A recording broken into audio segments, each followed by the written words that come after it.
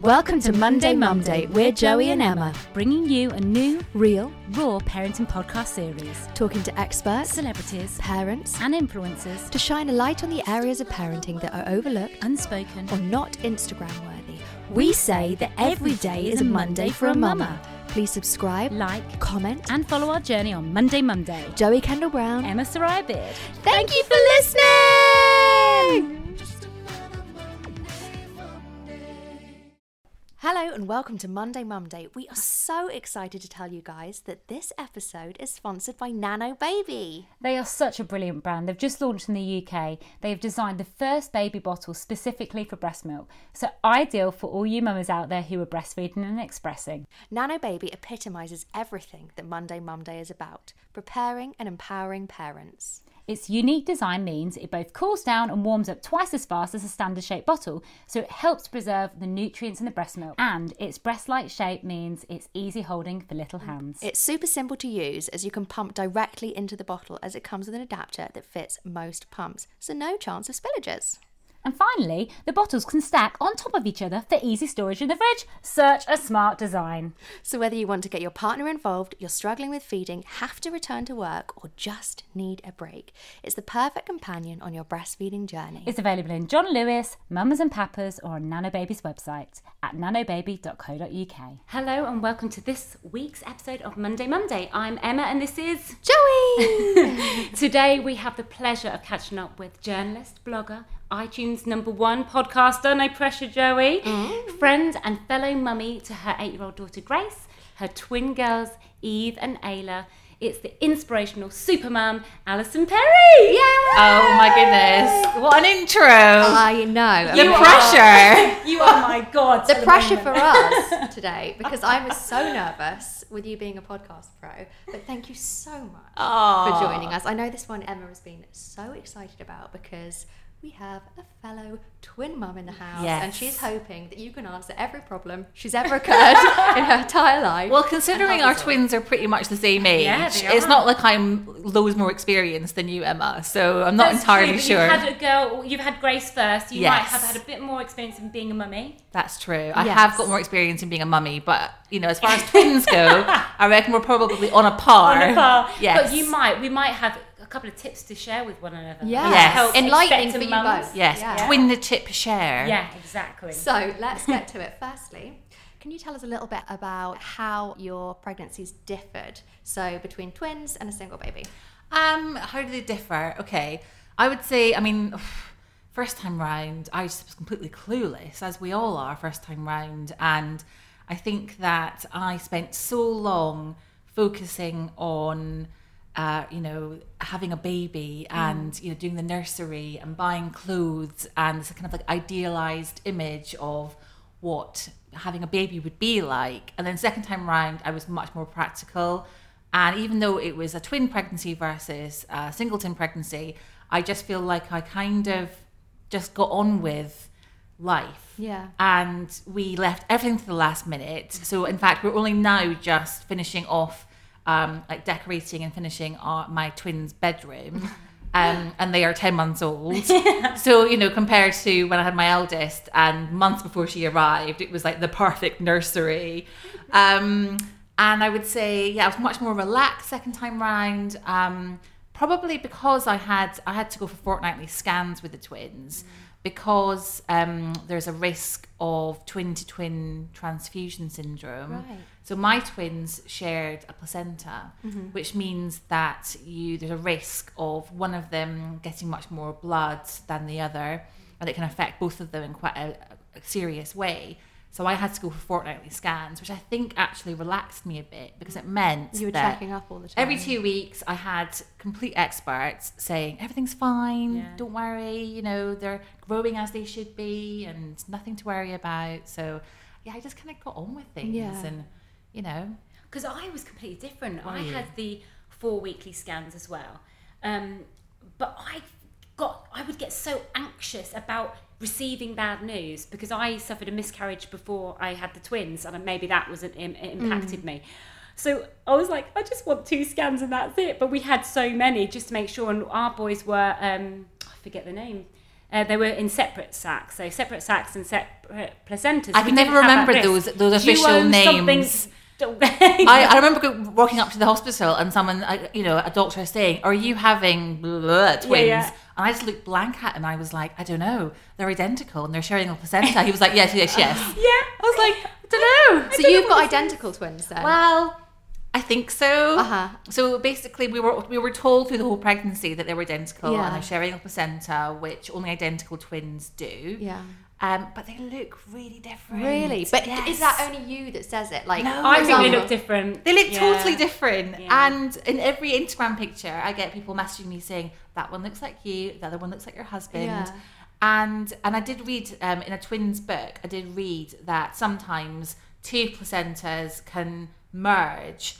And so people, the experts, the doctors think that it's one. Yeah. And so we conceived the twins via IVF, and when I had IVF, we had two embryos put back in, so there was always a chance that both could implant and develop. I mean, that's magical, really, isn't it? It kind of is. Get both of them, and it doesn't really matter whether they're identical or not, because do you think you'll find out? Because some people do the test, but for me, I'm just like, they're healthy, they're here, they're fine. But I don't know whether or not... as well, both boys, one looks like you and one looks like Danny. Yeah, but they're non-identical. Yeah. But would you want to know? I don't know, I think it's kind of interesting. I find the whole twins thing just really fascinating. Whether it is that two embryos have, two eggs have been released and, implanted, or whether it is that one has split. I just find the whole thing bonkers. I mean, childbirth and being pregnant and all of that stuff anyway is insane, that your body can grow another human. But I might find out just for curiosity. It doesn't matter either way. But also it might kind of be interesting for the girls as they get older. Because I'm an identical twin. Yes, you are. Yeah, so I've got an identical twin, and I do like the fact that I can say I'm this. I'm not. Do you used to it's nice to own it. Like when you were growing up and stuff like that? Yeah, in school we did. We were quite good girls, to be honest. But when I hit about 12 years old, I hung out with a girl that was a little bit more promiscuous. And I remember I said to my twin, right, we're going to swap classes. You're going to do my RE class because I hated it. And then I'll do your cooking class. And I ended up being quite misbehaved in her cooking class. God. Really? Got reprimanded for it. I put a towel in an oven. Oh no! That's actually really dangerous. That's really I know. I was immature and stupid, but on occasion we swapped classes. But even though we were identical, we don't look identical. Because I would really never have guessed. Yeah. But then, okay, so I've been reading up a little bit about twins because I do find it really interesting, and I also read that right from the identical twins very early on in the womb can develop differences. Even things like one twin being closer to the mum's heartbeat can make their personality different. It might make them less clingy with the mum when they're a baby, or more clingy, or there's so many things. Because I wouldn't even know anything about that. And I guess it's all about positioning even with a single baby as well. Wow. Yeah, so I mean, that's the thing, is that even if you are identical, you don't always look the same, and you don't always behave. You are different people. You and your twin are different people. Yes, so we're completely opposites, to be honest. It's almost like we should have been non-identical because we are so different. But then we were brought up the same way, so we've got the same moral compass and values. So it's interesting to know whether or not you're born with a personality or if it's made into you. We always talk about this. Me and my husband, we literally say you can have the same parenting and two kids can turn out completely differently. And I guess obviously that is the same with twins. But also when you think about when kids go to school, I mean, you ladies haven't got to that stage yet, but when your kids go to school, for the majority of the day, they're not with you. They're with their pals, and that has a big influence. It has a big influence, and we're getting to the point now where my 8-year-old was like, "Mummy, I know a swear word and it begins with S," and I was like, "Okay, does it rhyme with hit?" And she was like, "Yes, it does," and she was like, "And I know what it means. It means poo." And I was like, "Okay, well, it's really important you don't say that because it is a naughty word."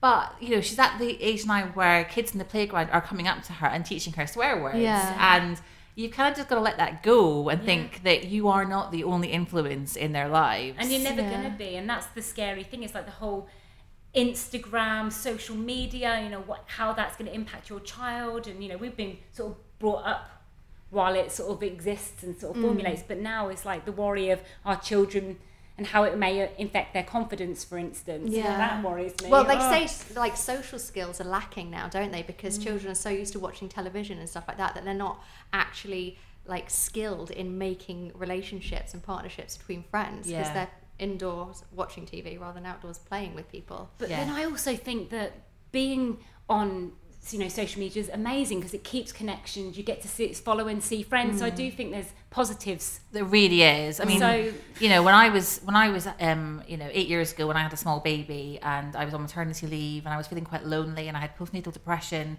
For me, going onto Twitter, because Instagram, it was around then, but people weren't on it. People weren't using it. It was mainly Twitter. Being on Twitter and following other mums and, you know, mum bloggers and people who were talking about their own experiences, it just was this lifeline for me. Yeah. And so, you know, absolutely there are negatives when it comes to social media and how it's changing us and affecting us. But there are so many positives as well. I agree. I literally love Instagram because, as you say, it's like a platform. Well, Emma and I basically kind of met through Instagram. Did you? Yeah, we both like met through my husband, but essentially we started speaking with each other because she's up in Manchester and I'm down south through Instagram, and we talked every day, didn't we? And it's weird because you almost can say the things that you wouldn't say to someone in person. You have the confidence to just say, this is how I'm feeling, or I'm going through this, what you won't necessarily say. And you were like my lifeline when I had my first miscarriage, and got me through a really painful stage. And then throughout my whole pregnancy, you were there telling me what to do and how. And, I didn't warn you on how hard it was, though. No, did you I? didn't. You didn't. Slap on the hand. Best not to sometimes. But no, it's amazing. Do you think having had your first child, it made it easier or harder to adjust to the twins? I think that it definitely made it easier. So I don't know how you've found it, because obviously your twins are your first and second born. Yeah. I never know what the right phrase is because they were born at the same time. Like, you know, I refer to mine as my second and third, but it's like, you know. I think that because I did struggle so much when my eldest was a baby and I had postnatal depression and I was really lonely and just felt like it was so hard. Second time around, it just felt so much easier. And so I think that even though I've got twins, in comparison to the first time around, it feels easier. So sometimes when, you know, other twin mums like reach out to me on Instagram and they're like, oh, you know, I know how hard it is, I don't feel like a fraud, but I feel a little bit like I don't think I'm finding this as hard as you. Yeah. A, because it's so much better than it was first time around, and also B, because my husband is at home. So my husband is a primary school teacher, and we decided that rather than me take a year off my work, because I'm self-employed, and him carry on working, that he would take a bit of a career break and be at home. So he's a stay-at-home dad now. That's amazing. And that it you have means that support. it's so good. And it also means that because I am self-employed, I can do a bit of work, have some baby cuddles, you know, pick my daughter up from school, do a bit more work while he's cooking tea. Do you know what I mean? So it's real kind of like balancing things.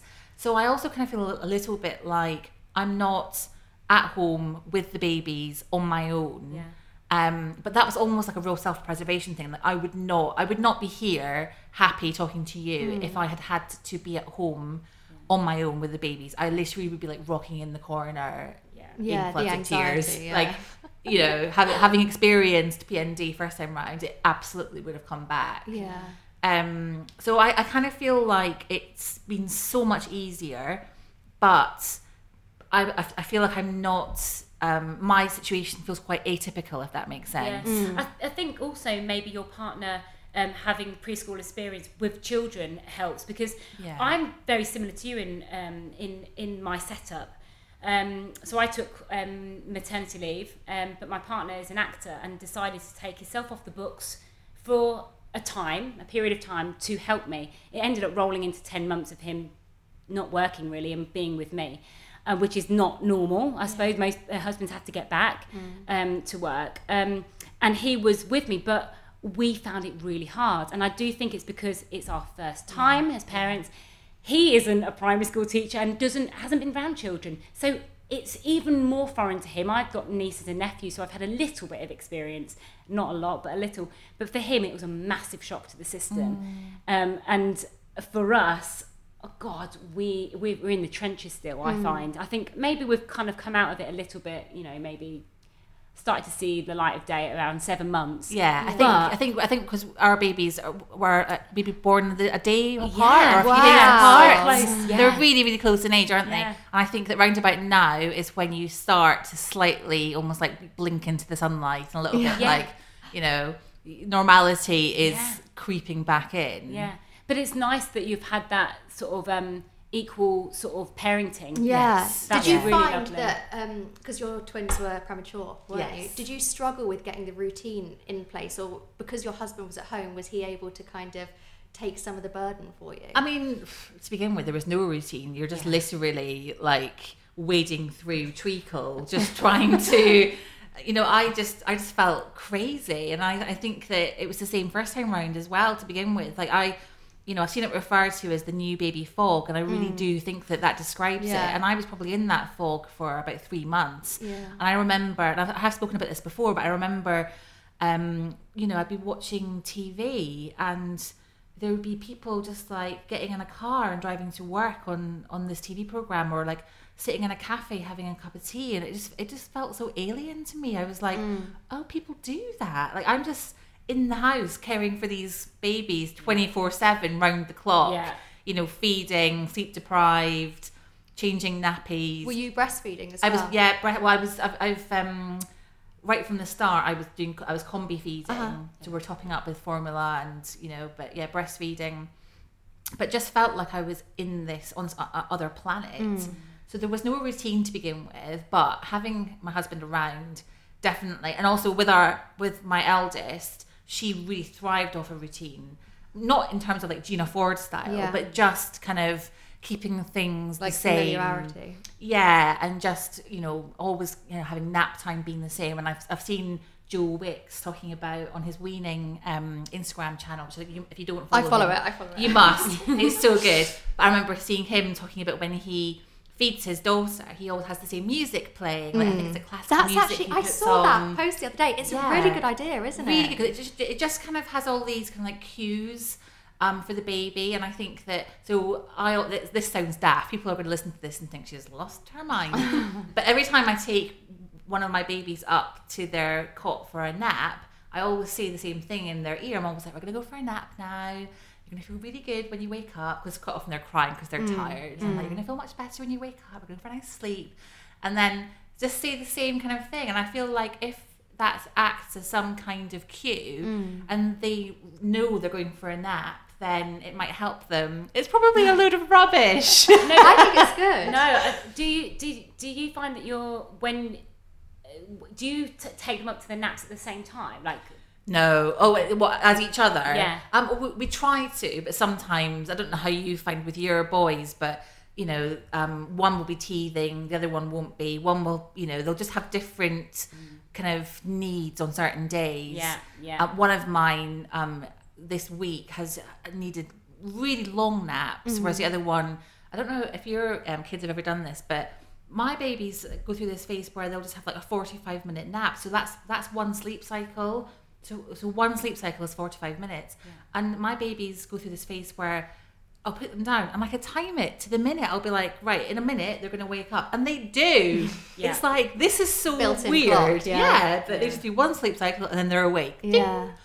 But yeah, they quite often have, very different kind of sleep schedules. And I will always have one baby up at any given moment. Yeah. But that in itself feels quite easy, because when you're used to juggling 2 babies, just having one is like, oh, this feels like a real walk in the park. Yeah. This is like a spa session, having one baby too. So how did you do when you were doing sorry, I'm going on your question, but the initial sort of prem baby stage where you're feeding every 2 or 3 hours? Yeah. What was your routine? Like, what did you do? And was your partner heavily involved in that initial period of time? I mean, I was really lucky in that the hospital that I gave birth in, had an infant feeding team, which I don't think is standard. I think that some hospitals have that and some don't.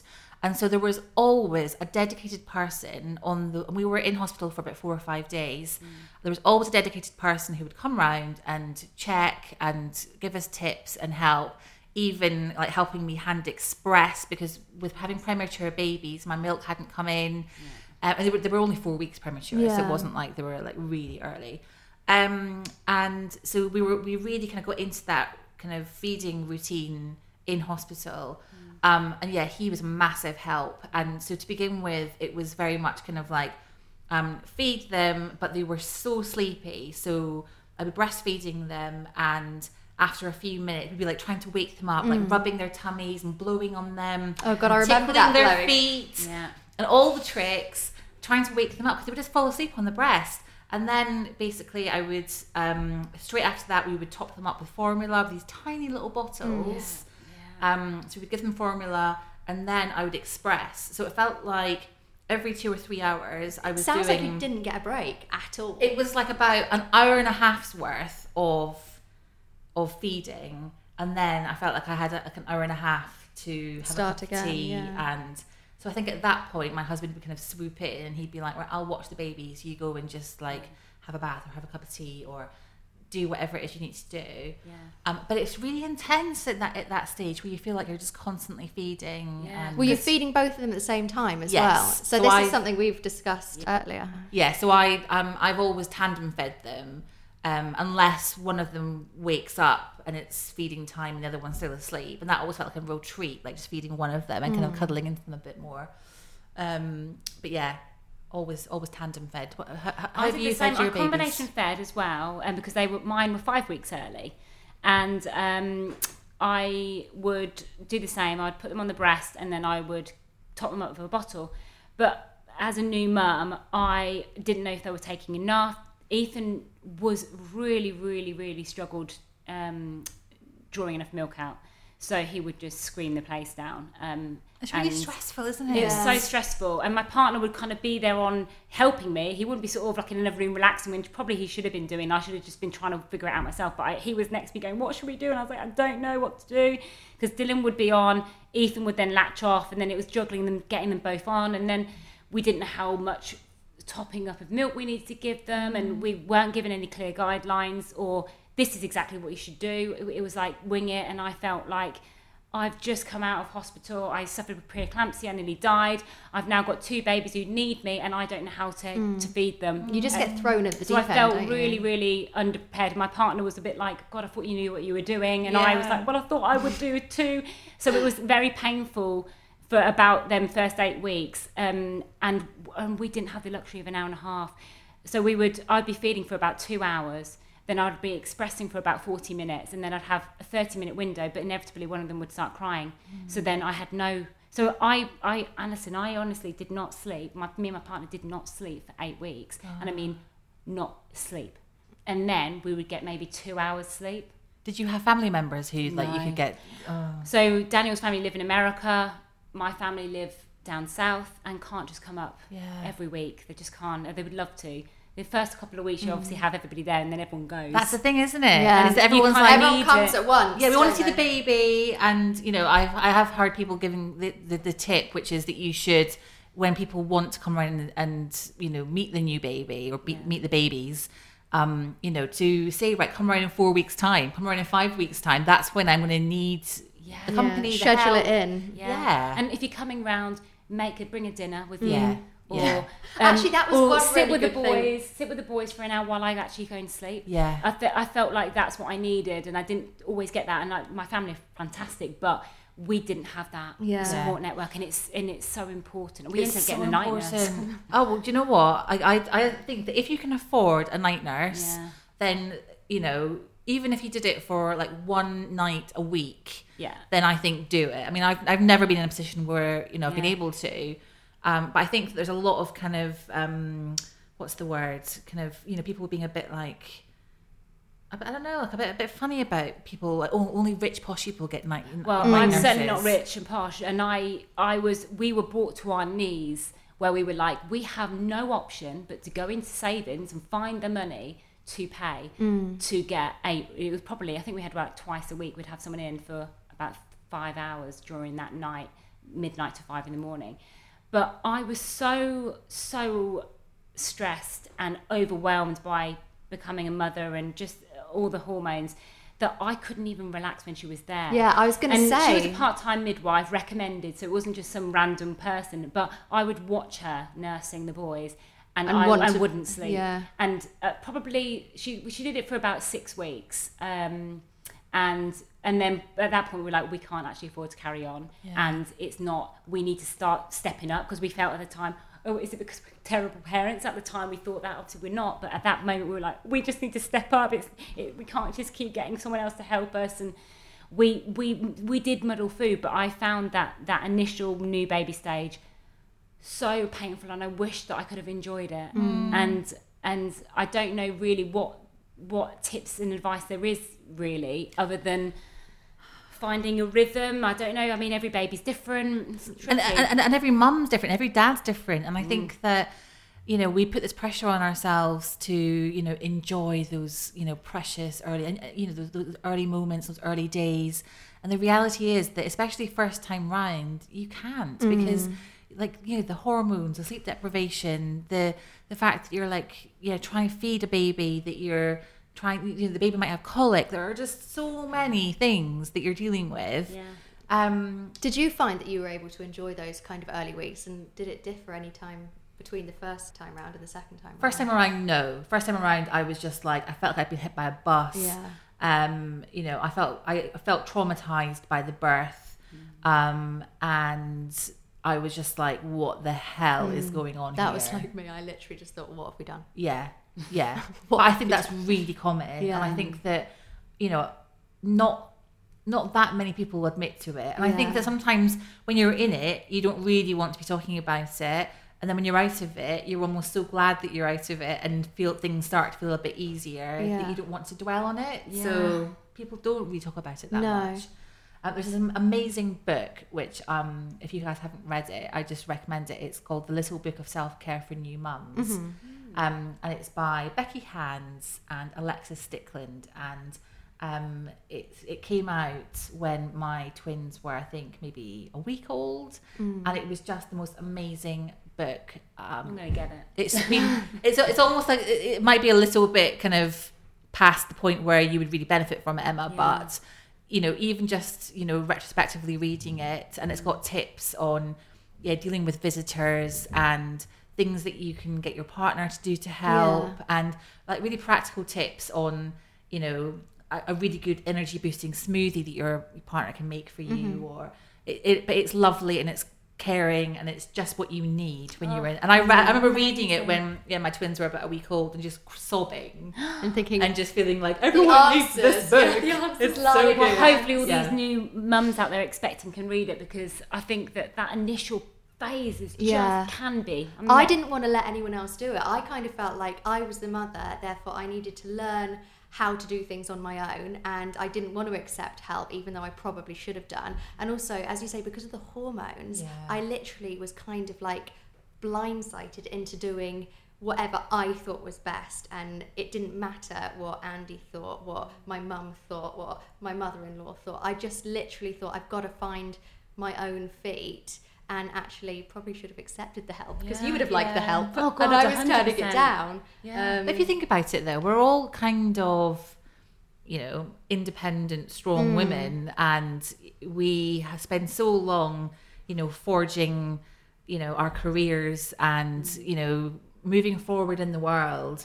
And we're not used to accepting help, and we're not used to asking for help either. Yeah. And I found that really difficult first time round, to actually accept help. And I would never have asked for, even with my family members, I wouldn't have said, that was the actually, same, can you come round and help, please? But I don't know whether you found with your second time round, whether because of the first time you'd prepared yourself and you knew that you did suffer from the anxiety, did you kind of focus on how to avoid that second time? Definitely. And I think that I've learned a lot about myself as a person in the 8 years between having my eldest and having the twins, because I think that I've tuned into my mental health more. Back then, I didn't even know what anxiety was, and I wasn't able to identify it. I remember describing to friends back then, I just feel on edge all the time. And even when like she's upstairs sleeping of an evening and we're watching a film and having dinner, I'm just on edge and I can't relax. And I didn't know that was anxiety. And it's only in the last, over the years that I've read about mental health and listened to podcasts and, talk to people about it, that I've been able to identify that. And so I think that educating yourself about it, trying to work out what the triggers are, what sets you off, looking into different things, breathing exercises. Do you find that kind of thing helps you? Definitely. I mean, recently I've had a few sessions of CBT, cognitive behavioural therapy. That's where you like put your thoughts in a box and then go to sleep and stuff, isn't it? Well, I haven't done that, but I've had a few sessions, and a lot of it was like breathing exercises and reframing how you view a situation. And I think up to a certain point, that kind of thing has really helped me. But I'm at a point now where I'm thinking, actually, I'm not sure whether I need something a bit meatier, and actually maybe I need to have just like a weekly session with a therapist just to kind of like pick through stuff. And I feel like, my mental health is as important as my physical health. And, in the same way that you might pay for a gym membership, and people pay loads for gym memberships. Yeah. I don't, by the way. No. But, why not pay, the equivalent for a therapist and just have someone that you can chat to? Because we've all got issues and Do you find stuff. therapy in doing your podcast? Definitely. In terms of because I quite often chat to women who've been through different experiences, but also experts or authors and I definitely come away from those chats thinking about things they've said, little nuggets of, little tips and things. Wisdom. Yeah. There's been a couple of chats I've had where I've ended up kind of, in tears because we're talking about something that is so close to things I've experienced. So in a way that probably is quite therapeutic to me. Yeah, but I completely agree. Paying for therapy, when I've had a bereavement in the family, I was straight on to seeking that support, and it made a massive impact on my mental health and enabled me to actually support my entire family through a situation. And that's quite a lot of pressure to go through the grieving, but then also to be able to help my family. So I applaud anybody who goes, actually, I need a bit of support with my mental health. And it's so important to just, like you said, to invest in yourself and be kind to yourself and say, actually, do you know what? I'm feeling a bit vulnerable here. I'm going to go and get someone who's going to hopefully talk me through these emotions so that I can carry on and function normally. It's so important. I find recently, so when I started cutting back on breastfeeding, I was really surprised how badly that hit my mental health. So when you stop breastfeeding, your body stops producing oxytocin, which is the feel good. Is it the feel good hormone? It is. It's the good one. And which I don't know if you've ever experienced this when you are breastfeeding, but I can actually feel it. So I feel this hit of feel good, like adrenaline almost. Yeah, and I can identify it, and I'm like, oh, okay, that's oxytocin. So when I started cutting back on breastfeeds, I had maybe about 3 or 4 weeks of feeling very low and very anxious, and I had a panic attack in a shop, and it was just awful. And I wasn't sure whether this was going to be a short-term thing or a long-term thing, which is why I started my CBT sessions. But I just think that we don't talk about mental health as much. There's definitely still a stigma attached to it. I think that as mums, you don't know when you bump into a mum, in the coffee shop or at the baby class or wherever it is, what they're going through, what kind of day they're having. Yeah. And they might be having a really, really tough day. And I think that, it's so good for us all just to be able to support each other and have that chat and have that coffee with the mum and just be like, how are you feeling? And let's chat through it. And be able to just be free with that conversation and be open, because a lot of mums don't. No, exactly. And I suppose that's probably why we created Monday Monday, was to give a space where people can just have that raw conversation and say, do you know what? No, I'm not really enjoying myself right now. Because, there are times in parenthood where they are really, really sad moments where you feel maybe isolated or lonely or feel like you're not doing a good enough job. You've lost yourself. You are. That's the thing I struggle with most. Is I'm Did you? what has happened to me as a person? Yeah. Like, all I do now is wake up and live for someone else, which obviously is amazing that you have the opportunity to do that. And I know that some people wish they were like in my boots, but I also felt like I've ruined my body. I don't leave my house. As you say, I didn't have that many people around me that were in the same situation, so I couldn't like have that feedback and know that I'm not the only one kind of feeling. Like, I wouldn't say I felt depressed, but I was obsessed with everything. I was so frightened to leave Knox with anyone. I felt like if I left him with someone else, that if something happened, I would never be able to forgive them, and therefore I became like so controlling and funny obsessive. though, isn't it? Because like, you know, you've just said I wasn't depressed, but I feel like what you're describing is some kind of mental health issue. Yeah, 100%. I think that we kind of focus too much on, I have depression, I have anxiety, you know, different labels. And actually, probably most of us in that first year of motherhood have some kind of mental health issue at some point. 100%. And what you're describing is absolutely some kind of mental health issue. I was pushing away the important people that needed to be around me, and it was so bad that Knox actually is not very good at socialising now because I became that controlling over him.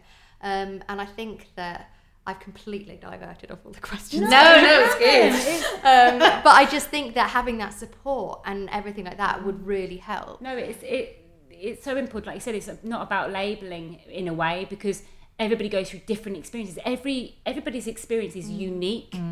And so I think it's imparting information, sort of tips that may work for you. It may not, but it may work. I mean, I've been given quite a few great tips along the way that have really helped me. Like when I was feeding the boys on my own, I was massive anxiety around that.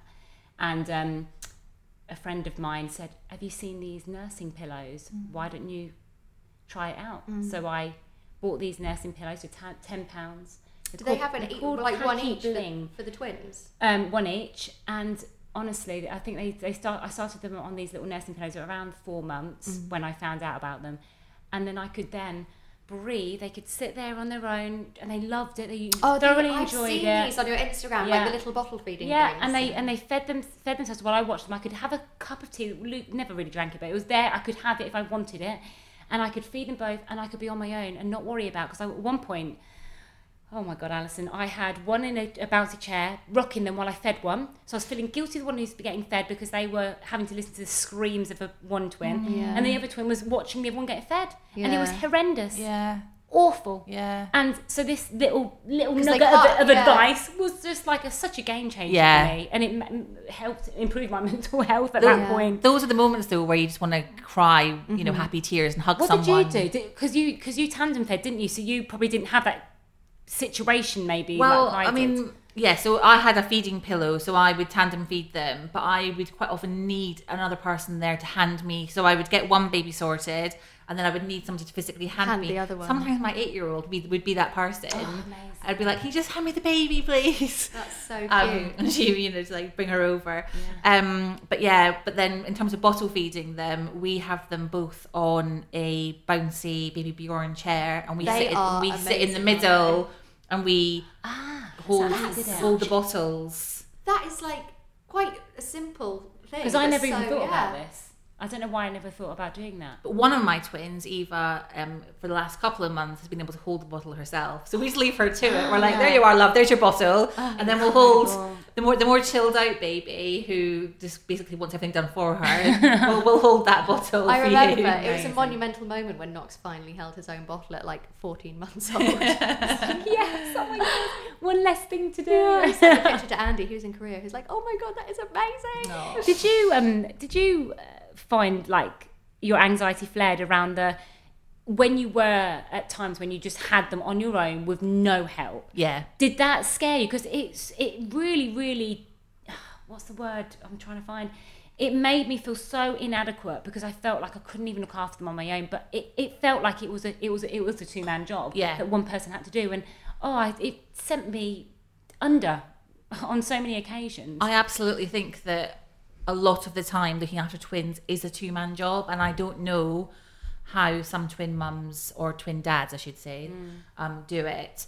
And that's part of the reason why I think I feel a bit of a fraud sometimes when chatting to other twin parents, because for most of the time there are 2 of us there, or my eldest is there, and she is, because she's 8, nearly 9, she is like having another. It's not like having another grown up there, because sometimes she just like refuses to help and wants to just watch something on her Kindle. But quite often she will help feed a baby or change a nappy or whatever. You must be so proud of watching her get involved as well, and like she must love. It must have been almost helpful for her to kind of develop a bond with the twins and not feel pushed out, because she was so needed. She's got the strongest bond with them, and she went away for the weekend to stay at her grandparents' house this weekend.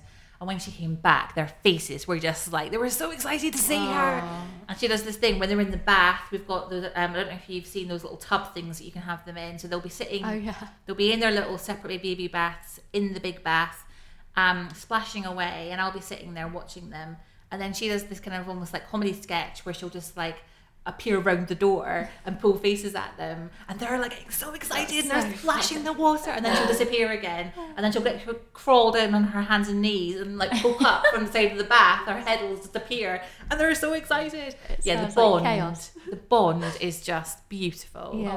And it's lovely seeing twins bonding as well. I was just going to say, because my boys are just starting to sort of really formulate this so special relationship. They're giggling at each other. I don't know if you do this, but they're in their high chairs now, and I feed. Some people feed them so they're next to each other, whereas I feed them opposite, so they look facing one another, so that one would learn how to feed, because one was a better feeder than the other. That's a good idea. With finger feeding. Yeah. And they just start giggling, and then for about 10 minutes. They just kept setting each other off. So I just stopped feeding them and just let them giggle. And it was so amazing. I thought, God, like, this is such an incredible thing to be able to see, like, not just one, but 2 babies just having this rapport. I know. Yeah. They're always going to have each other. That's the one thing I'm envious of. Like, if we never have another child, Knox is never going to have that relationship. And, like, even your oldest will still have it with the 2 twins. But, like, that bond between, like, siblings and twins is even stronger. It's so lovely. But then I would also say on the flip side of that, sibling bonds are lovely, but they're not the be all and end all. And I say that as somebody who had an only child for 8 years, and I used to find it quite a bit annoying, really, when I saw people kind of almost like just celebrating sibling love and me being like, well, my daughter might never have that. And, what does that mean then? That she's never going to experience this most amazing, special thing. And actually, when I think about my own relationship with my brother, we fought like cat and dog when we were kids. Yeah. And like we get on great now. But having siblings isn't like, the recipe for heavenly family dynamic. No, exactly. You're so right. It's so true. Because, I would be screaming, to my older brother and me just did not get on when we were younger. Me and my twin obviously did. Well, we not obviously did, because some twins don't get on. No. I've got cousin twins who did not get on. Oh, really? Yeah. So that was quite interesting seeing that. But it isn't a be on and end all. And you form relationships with whomever is in your vicinity, whether it's cousins, whether it's friends, it doesn't really matter, because my sister's got an only child. She might have some more at some point, but at the moment, and she's thriving and she's got great relationships. And it isn't, I think it's, people have this perception of what the recipe of a perfect family is, but I don't think there's a conventional family out there nowadays. No, there isn't. All families are different shapes and sizes, and everyone is great. And everyone's just muddling through. Yeah, exactly. Before having kids, I thought I would want a massive family, like Kardashian-style family. And now we've got one. Like, I find it like so exhausting, obviously another level with you guys having twins, that it's actually kind of frightened me into having another, and hopefully you guys aren't going to put me off. But Alison, you're making motherhood look very easy, I must say. Talking of chaos though, with meal times, have you started weaning the twins? Yeah, so they're 10 months old. Is it carnage or is it calm? It's a bit of both, really, and I find weaning quite stressful, and I don't know how you guys have found it, stressful. But to go from, it feels like at 6 months, I feel like you're just getting into the swing of things. So however you're feeding your baby, whether it's bottle, breast combination, you're kind of in a bit of a groove, and you feel a bit like, we can do this. This is okay, and then all of a sudden, everything changes, and you've got to work out, am I going to give them purees, am I going to give them finger foods, a bit of both, where do you even start, all of that stuff. I just find it really stressful. But that said, I feel like we're doing an okay job. Are both the girls as good at feeding as each other? One is slightly better than the other, but they're both really good. I mean, compared to my eldest, who I feel like, when I look back, I feel like she was, like, I feel like she refused most stuff that we gave her. That's my life. She kind of lived on those little baby rice cakes that you get, and I feel like we started her on. Yeah, it literally was like raisins, rice cakes, like all the snack stuff she loved. And those little pouches of like strawberry puree, like strawberry and Why apple. is it that they always like some sort of puree that's made by like a big manufacturer? Yes, exactly. And not the puree that I've slaved over for like 5 hours. I spent so long pureeing and freezing stuff back then. So this time what we're doing is we're doing a mixture of finger food stuff. So we'll give them salmon or chicken and steamed veg and, you know, all that kind of stuff.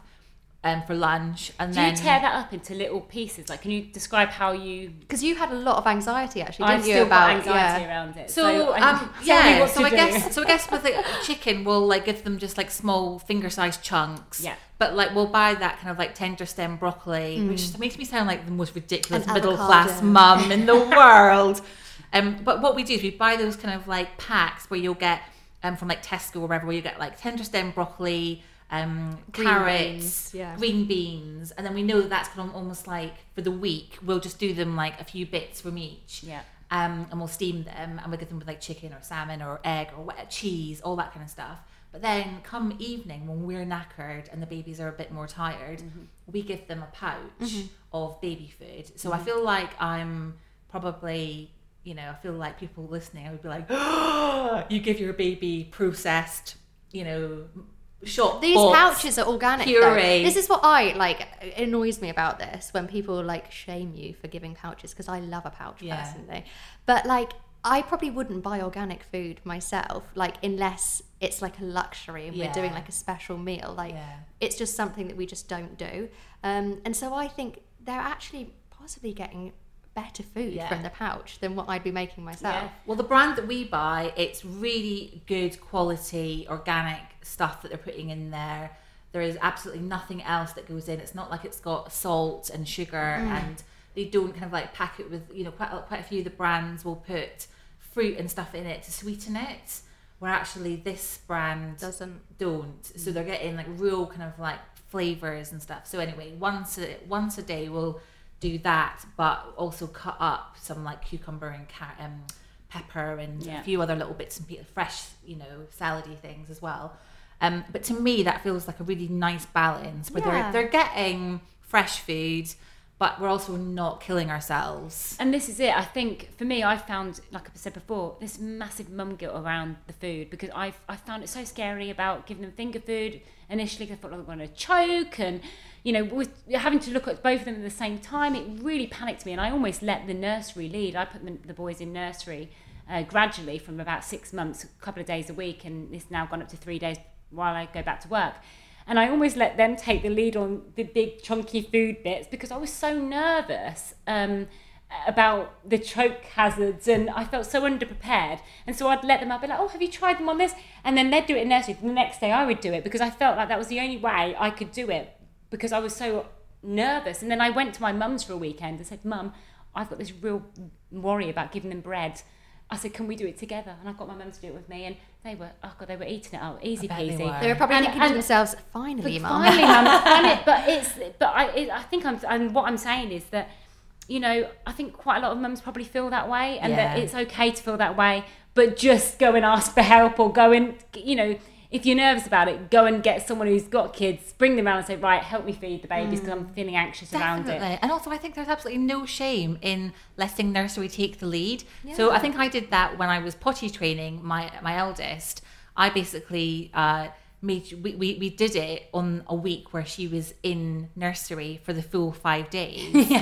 And we just sent her in with a few changes of pants, and we were like, off you go. Brilliant. You can do the hard work for me. Yeah. It's a good idea. I think I'm going to be doing that too. Do that. That's a great idea. But again, with the sort of the pouches, we shouldn't be sort of pro or pre or whatever. It's the same with breast and bottle. Doesn't matter. Like, whatever suits you. Who cares? Yeah, as long as they're getting fed. As long as they're getting fed, and as long as it's healthy, and as long as you feel like you've got some kind of balance in terms of them, their nutritional needs and your mental health and your time. Yeah. Exactly. My son definitely has like favoritism though, because when my husband cooks, he actually eats more of his dinner. Does he? Yeah. And so there I am, like slaving away, trying to be this like great mother. And then Andy will come and cook, and he'll literally wolf down every single meal. And then I don't know.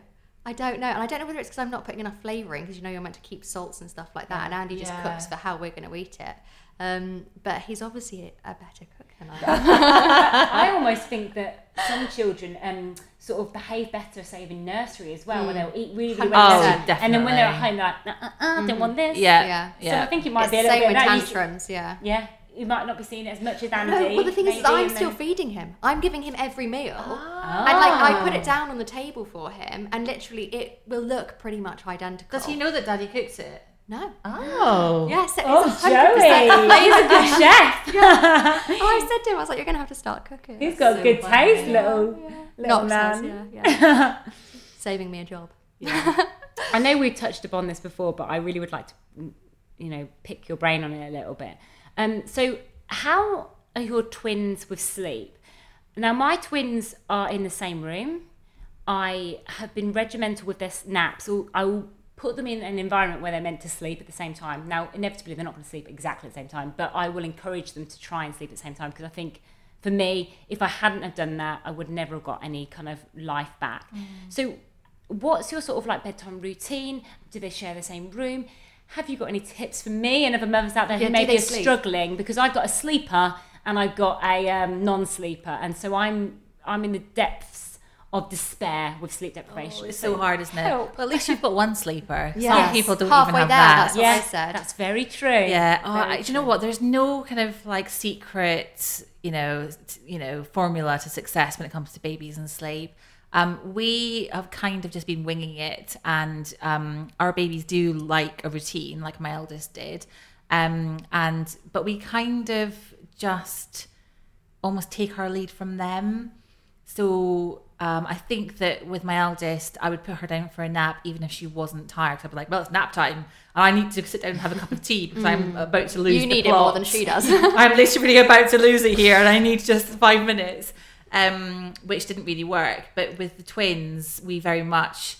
so, for example, one of them, Eva, a couple of times recently, even though she's been knackered and rubbing her eyes and just not happy, hasn't wanted to go down for a nap at all for the whole day, and so I just let her stay up. Yeah. Whereas I wouldn't have done that with my eldest. I would have kind of... Sometimes it's more difficult kind of letting them resist it, isn't it? Like you Yeah. kind of make a battle out of something when you could just have a Exactly. calm day and let them not do it. Exactly. And I just think, well, even if she falls asleep, on the sofa watching Hey Dougie, then that's fine, and I'm cool with that.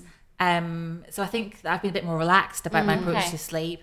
And bedtime routine, I feel really guilty saying this, but for the last, I would say, 2 months, they have slept through in the Touch night. wood. I always say So touch what do wood. you do then? So what is it that you do? You're like, what do you do? Tell me what to do. Okay, so we bath them at 6 p.m. I feel like we've had this conversation on DM, haven't we? I know, but I want everyone else to You hear made, this. you made me tell you my routine on Instagram. I bath them at 6. And Can I just ask, do you find bath time essential? Because that's something that I didn't bother doing. And I know we've spoken about it briefly with some other guests, but do you think that people bite off more than they can chew by setting this big structure of I think it depends routine? on the baby. Like my babies love bath time. Yeah. But if they hated it, then I would absolutely be like, right, cares? once a week. Yeah. Or twice a week. Let's just, and we'll sponge the porridge off them the other Because days. I feel like I'm that mum that's like, I kind of can't be bothered. But We that's have fine. showers now. They're much Yeah. easier, much faster. That's absolutely fine. Wait till they get even older. But when your son gets older, like my 8-year-old now just jumps in the shower on her own. Yeah. And sings Lion King songs at the top of her voice while she's Sounds scrubbing. like me. She might end up doing pop stars at this point. Honestly, she would love it. She wants to. She said, "Mum, do you know that you can apply to be on The Voice Kids?" No way. I might do that, and I'm kind of torn between. Is that her dream? She wants to be a singer. She wants to be a pop star, but then what kid doesn't really? But I'm kind of torn between saying to her, "Yeah, go for it," and "Yeah, not really sure. You're not really sure you've got the talent. If she keeps bringing it up, maybe. Yeah, it's all about how you market things these days. Well, exactly. With you as a mother, I'm sure she'll do very well. Yeah, I'll get her a few singing lessons. She'll be grand. So 6 p.m. So 6 p.m. bath time. Yeah. Then we take them downstairs in their pajamas and give them a bottle. It used to be a breastfeed, but now it's a bottle. And we put on In the Night Garden. And again, I use that. Do you use that? No. This people might be kind of like rolling their eyes and thinking that it's the worst thing in the world. But I did this with my eldest, and I really feel like even when they're very little, having some kind of cue that tells them that it's bedtime. And so we put on In the Night Garden, and they sit there watching it and, you know, reacting to Iggle Piggle and co. And we give them a bottle, and then about 6:45 we take them up to their beds, and one of us will sit in the room whilst they get off to sleep. Just so they both have dummies, and they quite often lose a dummy, and we need to just kind of pop it back in. Through the night, do they disturb for the dummy or not now? They do. They're currently still in our bedroom, but I think tonight I might put them in their own room. This is a special. I just feel like I'm really, I'm kind of torn between thinking, right, we're gonna, because our bedroom is in the loft. We had a loft conversion done when we had the twins because we ran out of space, and their bedroom is on the middle floor. And so I'm torn between thinking, oh God, we're going to have to keep going up and down the stairs to put their dummies back in through the night. But also thinking, oh, we're going to get our bedroom back. Yeah. And I can go to bed and like have the light on and read a book. I mean, that's how rock and roll my life is. That's exactly like my life. I actually go to bed on my own. So. Like, to me, the dream is being able to just like sit and read my book for an hour before going to sleep. So, yeah. I'm currently up and downstairs because we've got a similar sort of situation. I've got too many floors in my house, and I am constantly up and down. And it's one baby sleeps through, and once maybe will cry for the dummy. Yeah, but the other will wake himself up, whether it be wet nappy or he's soiled or he's just woken up because maybe the other twins woke him up. And I cannot settle him. And he's at the point where he's then disturbing the other twin because he can't settle. So then I'm bringing him into my room, settling him, and then putting him into a cot next to me. And I'm feeling like I'm putting for me, I don't know if I'm doing the right thing or the wrong thing, but I feel like I don't know quite how to. I think all you've got to do is what works and not worry about whether it's the right thing or the wrong thing to do. And also know that whatever is happening right now won't happen forever. Okay. And because soon they'll be 5 and they can get in your bed themselves and you don't need to go and get them. Do your twins disturb each other or not really? Not really. I think that they're so used to hearing a baby crying or that they just... Did you just a quick question, because it might be the reason why they don't disturb each other. Did you put them in a cot together initially? When they were very small, yes. Because I didn't do that. They were separate in separate little cots. I wonder if that made a difference. I just did it because I'd read that sometimes with twins they can settle better because they're so used to being with each other in the womb, that being together. And they were so small when they were first born. I had one of those snooze pod bedside cribs, and so they both fitted quite nicely. In one of those. Would you try putting the boys in a cot together, or are they too big now? I don't know the rules too big around now. it. Dylan's a bruiser. He would be sort of bashing him and pulling him, and it would be like a fighting match. Yeah. So it wouldn't work for the boys, but I think for me it's just trying to work out. Well, you could try doing a night of them not together and see how that works, couldn't you? Because you've not done that before. I just like the idea of them being in the same room. Yeah, but can you imagine the idea of sleeping? I know, that's surely true. that outweighs them being in a room together. Yeah. What have you found the hardest part about being a twin mum and the best part? The hardest part? Oh, that's a good question. What was the hardest part? I think for me the hardest part has probably been trying to be fair and equal with my time with them. And so I feel like one of them, Ayla, is she's much more cuddly. She's more of a mummy's girl. And if I'm in the room, she will want to be on my knee. She'll want me to be holding her. Whereas Eva, the other one, is quite happy just like sat there. You know, you were mentioning earlier about the positioning in the womb. Yeah. Was she the nearest to your heart? She wasn't. She was lower down. Ah, interesting. And it was the other one who was near. But then maybe it's because she was further away. Maybe because she was closer to my heart. She, you know, that whole kind of attachment parenting. The theory behind that is that the kind of closer bond you have with your baby, the more independent they will be, the happier they will be as they grow up. So maybe because she was closer to my heartbeat, she's more independent now. Yeah, that makes sense. Makes sense. I'd have to think about Dylan and Ethan's positioning. It would have been, it actually works then, because Dylan was closer to my heart, and he's independent. Yeah. And Ethan was further away. It could be. It could he's a be. bit more clingy and likes a bit more. Yeah. You know, it could be that. I love all of this stuff. I find it absolutely fascinating. Yeah. So I think that's probably the hardest thing, is that sometimes I feel like I need to especially have a bit of cuddle time with Eva, because I'm like, I don't want it to be a thing where it's constantly me cuddling Ayla and not giving Eva time. So that's quite hard. The best thing about having twins, I just quite like, you know, when you take the pram or the buggy out around the shopping centre and like the grannies stopping and saying, oh, are they twins, and are they identical, and are they but is it a boy and a girl? Because we quite often, like, we don't dress them in head to toe pink. Yeah. One of them might be wearing blue and one of them might be wearing red and pink or whatever, and so quite often we'll get asked, is it a boy and a girl? Like, no, they're girls.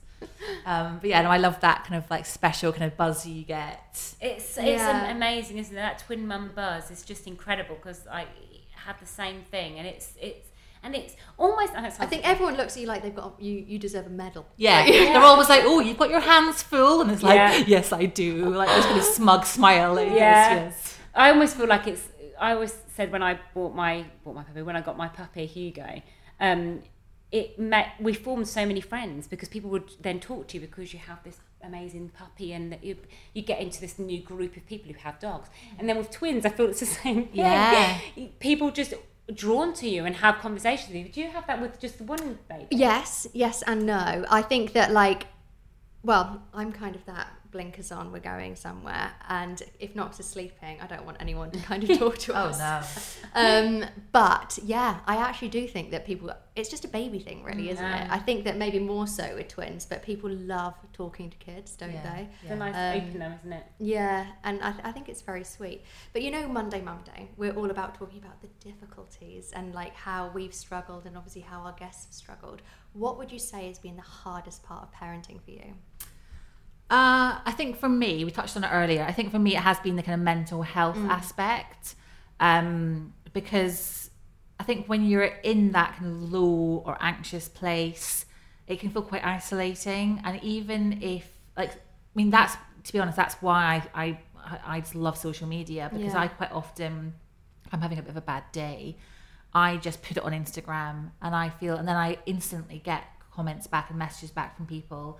And it's either messages and comments that make me feel better, because, you know, they're saying you're doing a really good job, keep going, or it's people saying I've been through the same thing, I know how you feel.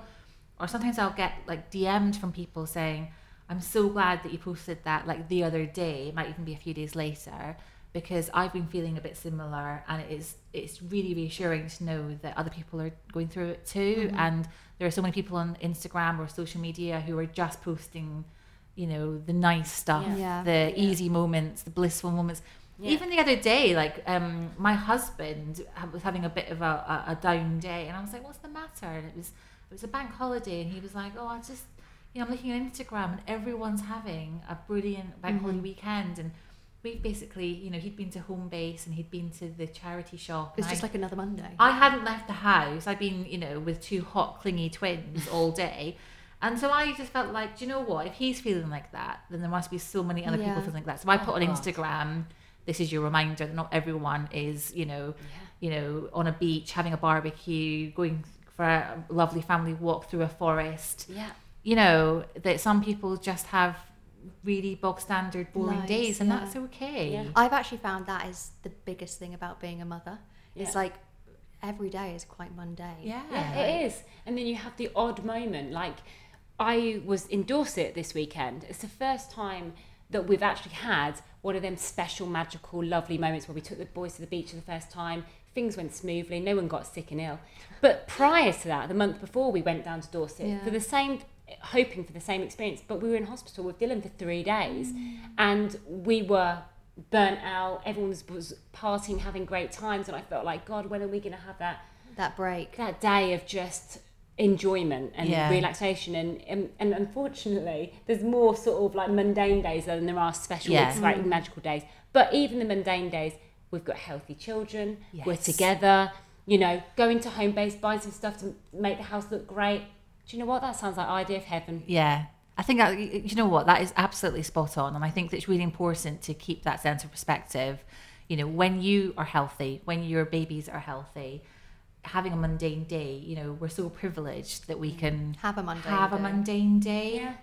You know, or a Monday Mum Day. I think you need to change the name of the podcast. Yeah. Get mundane in there. Yeah, Mundane Mum Day. It's a bit of a mouthful. If there was one piece of advice you wish you'd have been told before having kids, what would it have been?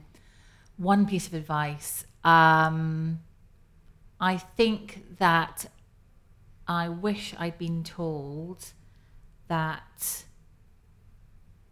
I remember when my eldest was about a year old, reading this piece of advice, which was that everything is a phase, and it really helped put into perspective, because it felt like that is so true, that when you are struggling and when you're having a bad day or a bad hour, you know, whether it's, I remember being, you know, in situations where she'd be kind of, 5 months old, and I would be going shopping with a friend, and she needed a nappy changed, and it exploded everywhere. And then I'd go into the change bag and realise that I didn't have any wipes with me, or I didn't have a change of vest for her, and having to kind of like make do and go out and say to my friend, have you got anything that I can borrow? And just feeling like the most inadequate mum in the world. Or whether it was like a whole day where I just felt like I was failing, just knowing that everything is a phase and that nothing lasts forever, and it'll be fine in an hour's time, in a day's time, in a week's time. That I think would have really helped. Yeah.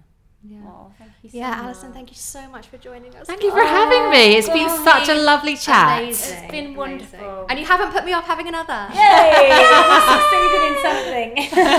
Thank you so much. Thank you. Just another Monday.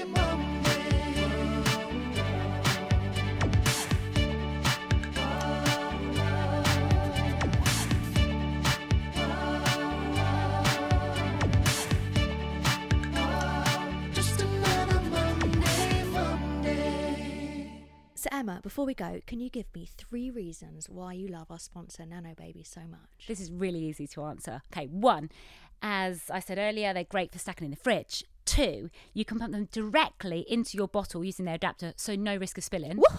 Yeah, and you preserve the nutrients in the breast milk as it cools down and heats up twice as fast. Oh my gosh, yes. Honestly though, I really wish that this brand was around when I was breastfeeding the twins. I had so much anxiety around this. I used to hate when Danny would leave and I'd have to do it all on my own, and this would have just taken all of that stress out. And I love the fact that it's shaped like a breast for easy holding for little hands. Yeah, the twins are currently making me do all the hard work. And so I'm hoping now they'll be able to grip onto that bottle and just toddle around drinking the milk, and I can just sit and have a cup of tea. So whether you want to get your partner involved, you're going back to work, or you just need a break like Emma. Yeah, I need a break. It's the perfect companion for your breastfeeding journey. Available in John Lewis, Mamas and Papas, and Nanobaby online. www.nanobaby.co.uk. Thanks for listening.